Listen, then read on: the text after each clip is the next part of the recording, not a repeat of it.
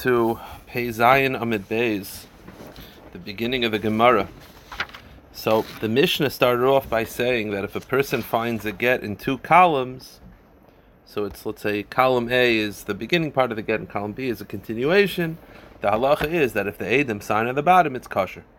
So the Gemara just has the following question. It's a very simple question, and that is, Lichosh dil mahane trik etave, b'srameli zman de kama ve'in basra, v'gazi l'zman de basra ve'in de kama. Why aren't you concerned that these two columns are not really two columns of one get, but actually there were two actual gittin? You'd have the get on the, let's say the get on the right, 1 second, Isramili zman de kama ve'in de basra, that the get on the right, the date of the get on the right was equal to the bottom, meaning you have the get on the right, let's say started, whatever, I don't know, the top of the page, and the get on the left was originally higher up, and he cut it. Meaning, you have a get that goes in two columns. Why aren't you concerned that really it was two different gittin, and one of the husbands cut off the bottom of the first one and the top of the other to make it look like it's one get, but it really was two different gittin. His get, let's say, had to know him he didn't want to deal with, so he just cut it out. He tampered with it. Why isn't that concerned? So the Gemara says, Amrav Abba Merav. So the question is specifically, is that why aren't you concerned, Gazi L'zman de Basra, that he cut, meaning he cut both of them. So let's say he cut the get on the left, he cut the top off, and he cut the bottom of the get on the right. So the Gemara says, Kashi Yesh Revach Lamata. The case is specifically where there's a blank on the get on the right. It can't be that he cut off the bottom because there's a space under it. So it's clear that it wasn't tampered. Meaning it's not like the words went to the bottom of the page. There's a space under the words, so it's clearly that the get on the right was not cut off. So the Gemara says, what about the get on the left? Dilmazman de Basra Megas guys, so maybe he cut off the top of the get on the left. Kedam Rav Abba Merav, Kishiyesh Revach Lamata, Halchanami Kiyesh Revach Lamayla. The answer is there's a space in the bottom of the one on the right and the top of the one on the left, so it could not have been tampered. The Dilma Imluche Imlich, but okay, another kasha. You're saying that it's clearly one get written by the husband in two different columns, understood. But maybe he didn't write it all at once. Right? Pasha says he wrote it once, he ran out of space, and he went into the column B. Maybe he originally started writing it, then changed his mind and said, you know what, I don't want to divorce my wife. Forget it. I don't want to do this. And then, which by the way, automatically passels that part of the get. And then later on, he's like, you know what, no, I'm back in. If that's what happened, meaning why are you assuming that he just ran out of space and then continued in column B? Maybe it was written at two different time periods. The first time he wanted to divorce his wife, and then he changed his mind, in which case that part of the get is puzzle. So how do you know that's not what happened? So the Gemara says, the answer is, it's one long sentence, meaning he wrote on the bottom of the paragraph A that went to the bottom, he wrote Harei at muteres, and obviously the next words are l'cholodim, he wrote on the top of the next page. It's unlikely that that clearly shows that he didn't stop in middle. That clearly shows he ran out. Dilma Isramile, maybe perhaps he did stop in middle and he happened to stop in middle of a sentence. It's just kuli haylech hashin. It's so unlikely that we're not concerned about that. Another answer of the kasha, which is how do you know that it wasn't tampered with? Rav Ashi Omer mitachta de megilta. We could check from the margins. Apparently, the outside of the get was stretched in a certain way that you could tell it was not cut. Okay. Now, the Mishnah said that if the Eidim sign on the top or on the side of a get, no good.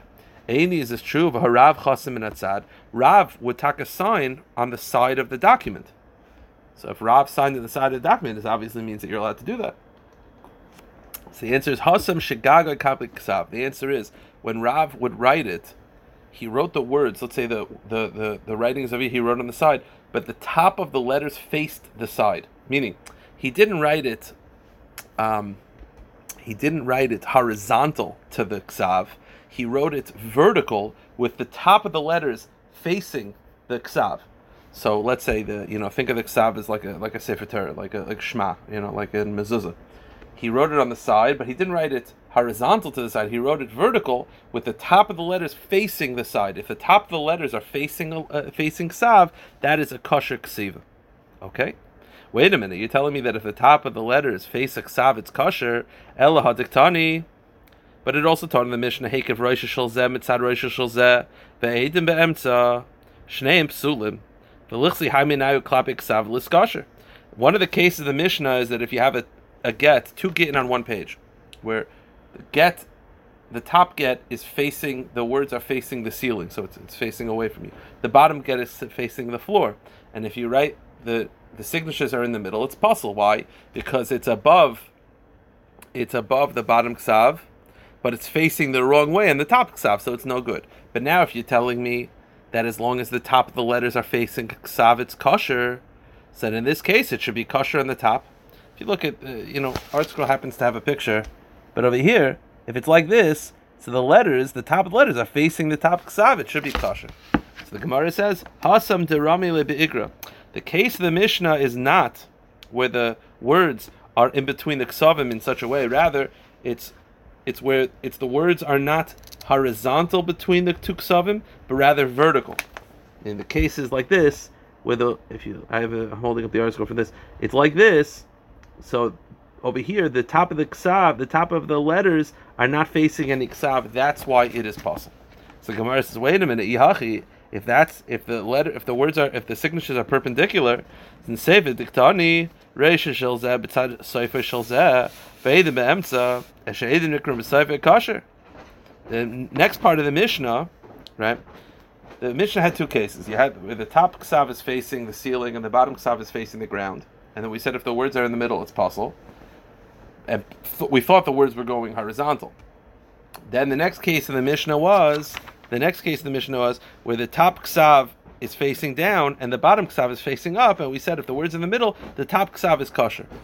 Now that's because we were assuming the words are across. But now if you're telling me that it's perpendicular, that it's vertical between the two ksavim, then it should be possible in both cases. What's the difference? If you look at the pictures, it makes a lot of sense. So the Gemara says, Ela Rav b'diske havechasim. Rather go back. When really you can't sign on the side of a ksav. It doesn't matter whether the top of the letters are facing the ksav or not. It's irrelevant. Rav did it. The answer says, Rav never signed when he was an aid of a get. Rav would only sign when he was when they would write a summons to court. Rav would have to sign basically saying that it's not a forgery, but that's not like being made. When he would sign as an aid, he would not sign it on the side. He would only sign it on the side when it's sort of like, it's like, like a mashkiach has to sign that he was there. That type of signing, it's fine. But when he actually be made, he would never sign on the side. Okay? Get shekasvu ivris and ksav sofer ve'ed kosher. Ksav sofer ve'ed kosher, what's the case? Rav Yomi chasam sofer sheninu. The case is not. I told you when we read the Mishnah, there's two ways to understand this case. One understanding is that the sofer wrote the get, and there was only one aid signed. So you have this signing of one aid plus the sofer's handwriting, that's enough. Says the Gemara, no, chasam sofer sheninu. The case is that the sofer himself signed. So it's one witness signed plus the sofer also signed. So you actually have two aidim. But one aid is not enough. Rav Chisda, Hamani, who is the author of this Mishnah that we allow a sofer to sign, it's Rav Yossi. It's the opinion of Rav Yossi, which we've learned in the past, that Rav Yossi holds that a shliach cannot appoint another shliach, and therefore there's no concern. Right? Really, we should outlaw a sofer signing it, because the concern is if we allow a sofer to sign, then what's going to happen if the husband appoints shluchim to get a sofer to write it and get two shluchim to sign, and the sofer is embarrassed and he's upset that he doesn't sign, so they're going to appoint him to sign, which is not the husband's wishes, which is passel. So really there would be a svara to passel to invalidate sofer from signing. The reason why it's permitted is because it follows Rav Yossi. Rav Yossi holds that a shliach cannot appoint a shliach at all under any circumstance. Therefore the sofer can only sign if the husband himself appointed. Therefore there's no concern of them going off script, because they're not allowed to go off script. Okay. Hahi ksuvas chasanim. There was a certain ksuva, the asya came to Ravavo, the aviyadil tufsa, that they came in front of Ravo because he recognized Sofer's handwriting. L'chasimis yadid l'chad sada. So it had one. The Sofer wrote it and it had one signature. Savar lachshura. He thought that would be okay because he thought that's what the Mishnah said. It's fine. They said no. The case of the Mishnah is that the Sofer himself signed it as well. It's not just an eid echad. An eid echad would be puzzle. The case of the Mishnah is that it's two eidim, the aid and the sofer.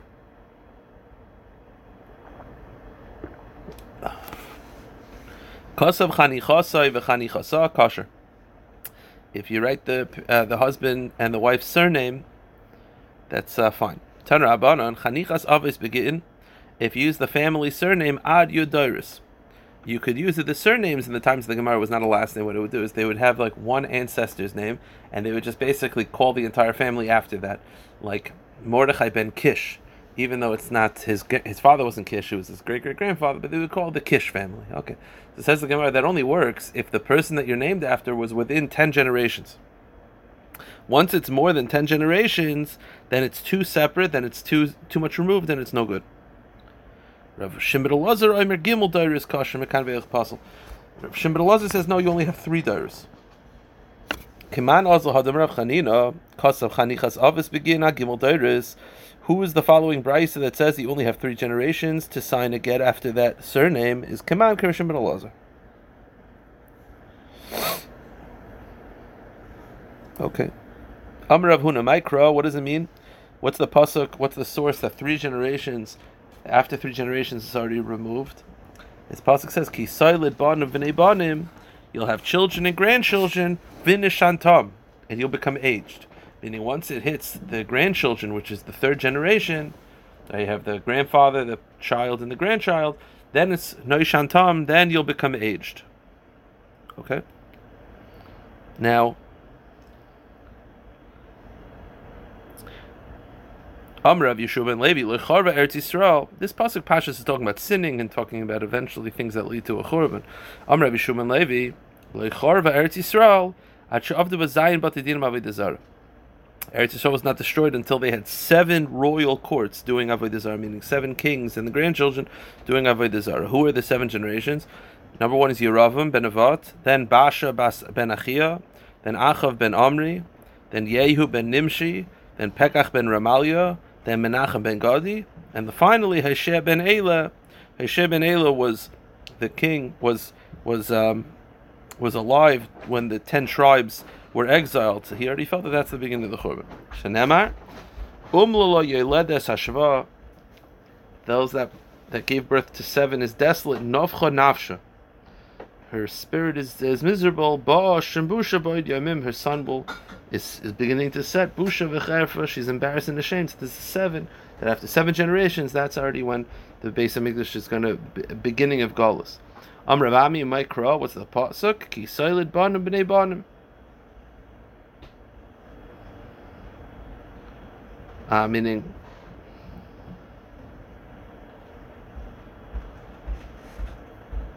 One second. Meaning the allusion to 7 is, Taisa explains that you'll give birth, that's you, then your children and your grandchildren, and then children of children is 2 times 2, I guess is 3, and then you have 2 times 2 is 4. 3 plus 4 is 7. That's hard to understand exactly the drush in that one. Okay. Amar Rav Kahana Rav Asi l'Rav Ksiv be Hoshea ben Elah. Hoshea ben Elah, who was the king when the 10 tribes were exiled. It says regarding Hoshea ben Elah v'Yasser Rabbeinu Hashem. Rak loy kemalchei Yisrael. It says that he did evil, but he was not as evil as other kings. Uksiv Allah of Allah Shalmanasa. Against him, the king of Assyria destroyed. So he wasn't that evil, but he was the king that was reigning when the 10 tribes were exiled. So Amrlu. So the question is, if he's not so evil as other kings, so why was he? What happened in his time that there was Xer against Klal Yisrael? So Amrlu. We know that Yerav ben Nevat, one of the terrible things is that he appointed sentries to stop people from Ba'ila Regel. Hoshea was Mevatalit. Hoshea Bitlan. That's a good thing. He wasn't evil. The problem was the Jewish people still didn't go up. And now it shows that even when they had the option, they didn't, since it was even worse. I mean, the reason why the Churban began when the king was not so evil is because when the king is evil, okay, Klal Yisrael basically had a heter. They had a taina, they had an excuse. But once the king wasn't evil anymore and they were still not doing the right thing, then it was a tremendous kitrig.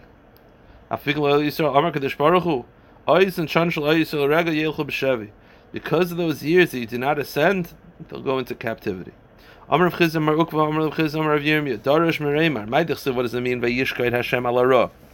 That Hashem brought the destruction quickly. He brought it upon us. Ki tzadik Hashem lekeinu, because Hashem is righteous. You mean Hashem destroys because He's righteous? Hashem destroys us because He's righteous. This doesn't make sense. Ella, what it means is tzedakah HaKadosh Baruch Hu Yisrael shehig legol yitzidkiya v'adayin gol yichanya kayemes dichsibe begol yichanya hecharish hamasker ella. What it means is like this. We know that the Jewish people there were two exiles. The first waves of exiles with a lot of Rabbanim was during Yechanya. And then eventually with Tzidkiah, which is the destruction of Beis HaMikdash. The Hashem is righteous. What it means is even when Hashem destroys the Jewish people, He does it in a way of righteousness, that Hashem paved the way, that He did the first Galus, but kept those Rabbanim and Tzaddikim alive in Bavel, so that when the rest of Eretz Yisrael was destroyed, they would have a place to go. Meaning Hashem was already planning it, that Hashem made it like the Refuah Kaidim Lamaka, that He sent many of the big Rabbanim first down 11 years earlier, so they already established Bavel, so that when the Beis HaMikdash was officially destroyed, there would be a place for the Jewish people to go. The pasuk says that Hashem sent those Jews, HaCharish v'Hamazger Elef, the exiled Charish and the Mazger were 1,000. What's Charish? Charish is referring to Talmidei Chachamim, Shebeshasha Paischin Nas and Akol Charesh, because when they talk, everyone becomes Charish, like a mute. So Hashem sent them down. Mazger, it means gatekeepers, refers to Talmidei Chachamim, Kivin Shesargen Shum Paischin, because once they close the sugya, there's no reopening it, because they know everything. V'kamen, how many of these scholars were sent down to Bavel? 1,000. Ula Amar, another explanation of why it was, tzedakah, that how Hashem destroyed us. Shehiktim shtei shanim l'noishantem. The pasuk says that noishantem, they're going to become old. That means that HaKadosh Baruch Hu at some point will become tired of us. Le'elin will be a real destruction. Noishantem is gematria 852, which means if they stay in Eretz Yisrael for 852 years, it's very, very bad. So what Hashem do? Hashem exiled us 2 years before. Hashem exiled us before it got really, really bad. So there will be still some schusim. You see from here, Meheira de Mari Alma Tamne Me v'chamishin Tartin. That when Hashem says Meheira, the pasuk says you'll become old. Hashem will destroy you quickly. How long is 852 years? That means Meheira. In the eyes of Hashem, quickly is 852 years.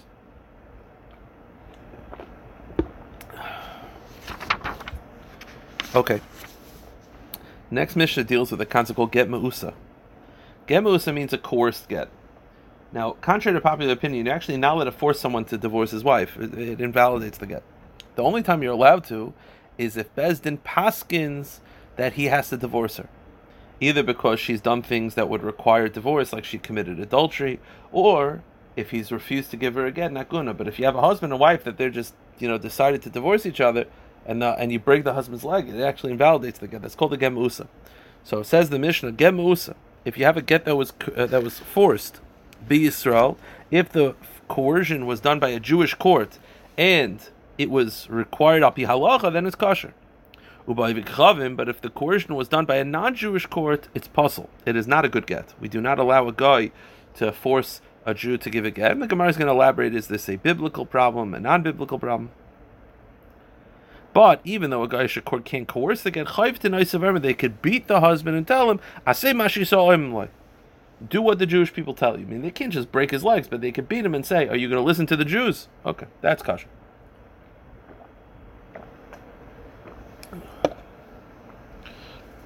Amar Rav Nachman Amar Shmuel. Get Hamusa b'Yisrael. If you have a get that was forced by a Jewish court, Gittin, if coercion was done according to Torah law, meaning that Bezdin says that he has to divorce, it's kosher. Shaloi Gittin, let's say it was done without concerning Bezdin, meaning that he didn't do anything wrong and you just broke his legs, then it's possible. Not a good get. But upaisel, even though it's not a good get, it still invalidates her from marrying a kohen if he subsequently dies, because it's reich a get. It's like smells like a get. Let's say the get was procured by force by a Gaisha court. Kedin, even if it was done according to Torah law, meaning even if the Bezdin would have got involved, but you had a Gaisha court, it's puzzle. Upaisel. So it's not a good get, but it invalidates her from marrying a kohen, which is strange because it's sort of like, if it's a good get, it's a good get. If it's not a good, it's not a good get. Shaloi Kedin, More elaborate. Shaloi Gittin, if it was done by a Goyish court, not in Torah law, afilu reicha get boy. It's nothing. It doesn't invalidate from a kahuna, nothing. So let's analyze the case where a Goyish court forces you to do it, but they did a Gittin. If you'd ask a rabbi, they would say they did the right thing, but it was a Goyish court. So we said it's a puzzle get, but it invalidates her from kahuna. So the Gemara says, Manashach, I don't understand. If we accept a bezdin, if we accept a Goyish court from doing this, that biblically it's a valid get, then iskar shinai liskar should be okay. But if they're not legally competent to compel Jews, then mifsalei pifsal. Then what? Mifsalei mifsal. Then how come it apostle from kahuna? So Amrav Mesharshia, the answer is like this: Dvar Torah on a biblical level, gem usabay v'chavim kosher. If it's done kedin, a Goyish court on a biblical level, it's a kosher get. So really, it is a kosher get. Chazal made it not a kosher get. So how come Chazal invalidated it? Umatam amru pasal. The reason that's why it pasal for kahuna, because it's a kosher get midiraisa. So how come the rabbi said it's not a kosher get derabanan? Shalei tekel achas v'achas heileches v'toila atzma v'evigichavim mafkas atzma b'dei bayla.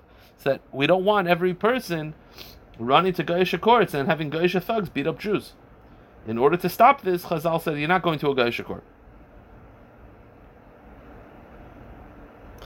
So Gemara says, wait a minute. See, that's the issue. So ihachi.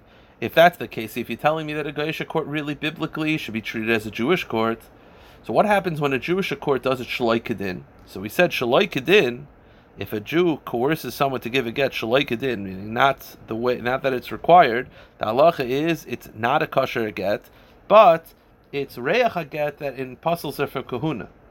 But if a Goyish court does it, it's nothing. So the question is like this: ihachi, if you tell me that a Goyish court biblically is able to coerce, then shaloi kedin afilu reich getin by hanavi shaloi kedin be Yisrael mifsal nami lifsal. I don't understand. If Rav Mesharshi is right that on a biblical level Goyim and Jews are the same in these things, then how come shaloi kedin? How come there's a difference? How come shaloi kedin by a Jew passes from kahuna and shaloi kedin by a Goy doesn't? What's the difference? Ela hadar Rav Mesharshi bedusi. Rather, this explanation of Rav Mesharshi is incorrect, because if a Goyish court coerces, it's not biblically valid. So really, kedin, it's the pasal kahuna, the pasal get midiraisa. So how come the time of Maisa? How come if a Goyish court coerces kedin, does it invalidate kahuna? Kedin dibedin yisrael michlaf. It's a gzeira. It's pashat gzeira. The reason why we say it's pasal kahuna is because kedin by a Jew is valid. So kedin by a Goy is a gzeira. We make a pasal kahuna. But shaloi kedin b'chedin yisrael michlaf. But a get that's coerced by shaloi kedin, we're not concerned that it'll get confused by shaloi kedin by a Jew. Therefore, there's no reason to actually make a gzer. So it's purely a gzer. It's not a biblically valid court. It's a gzer. Okay. Now another halacha. Abai ashkechil Rav Yosef. Abai found Rav Yosef the Yosef v'kamasa giti. He was forcing a husband to issue a get. Now, Amarlei, he says Abai says to Rav Yosef, Hanan had yotis tonight. We'd never have smicha. They didn't have smicha in Bavel. They were not ordained. And as we'll see in a moment, if you didn't have proper smicha, you're not allowed to coerce a get anyway. Rav Tarfon,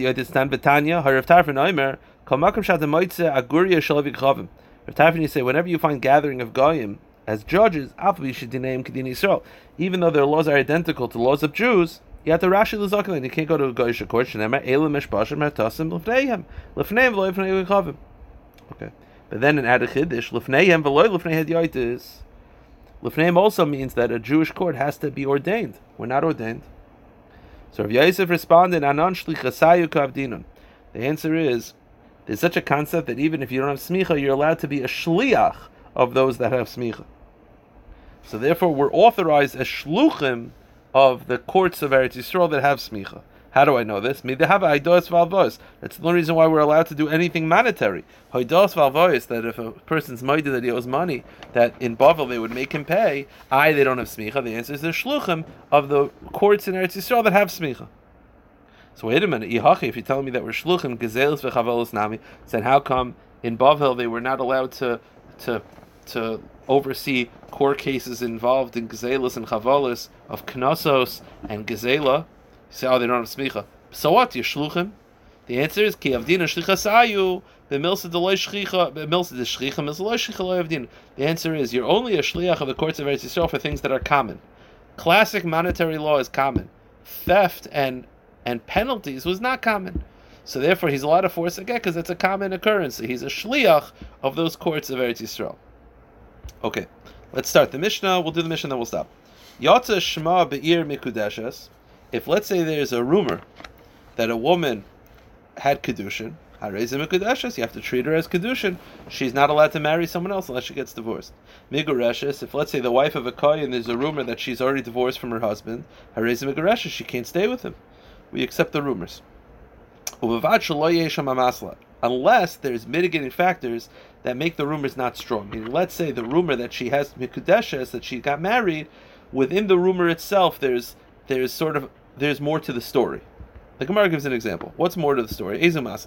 Let's say the case of, we said if the wife of a kohen is rumored to have been divorced, she can't stay with her husband. What if there's an amasla? What if there's more to the story? Meaning, what if girish ishploinis ishte al tanai? The case was, the rumor was that he divorced her on condition, meaning he only divorced her if she fulfills a certain condition. So then the rumor is not very strong, because then, even if you see them together, you'll just say, she didn't fulfill the condition. Therefore, that's an amasla, and it breaks the rumor. Or let's say the rumor that a woman got married, but the case was, people said, Zarak la kedushin, safek karav loy, safek karav loy. The case, people are not just saying they got married, people are saying that he threw her kedushin, we're not sure whether it was a good kedushin. If in the rumor itself there's mitigating factors, then the rumor is ruined, and she's not actually treated as mikudeshes. We'll stop here and pick it up on Sunday.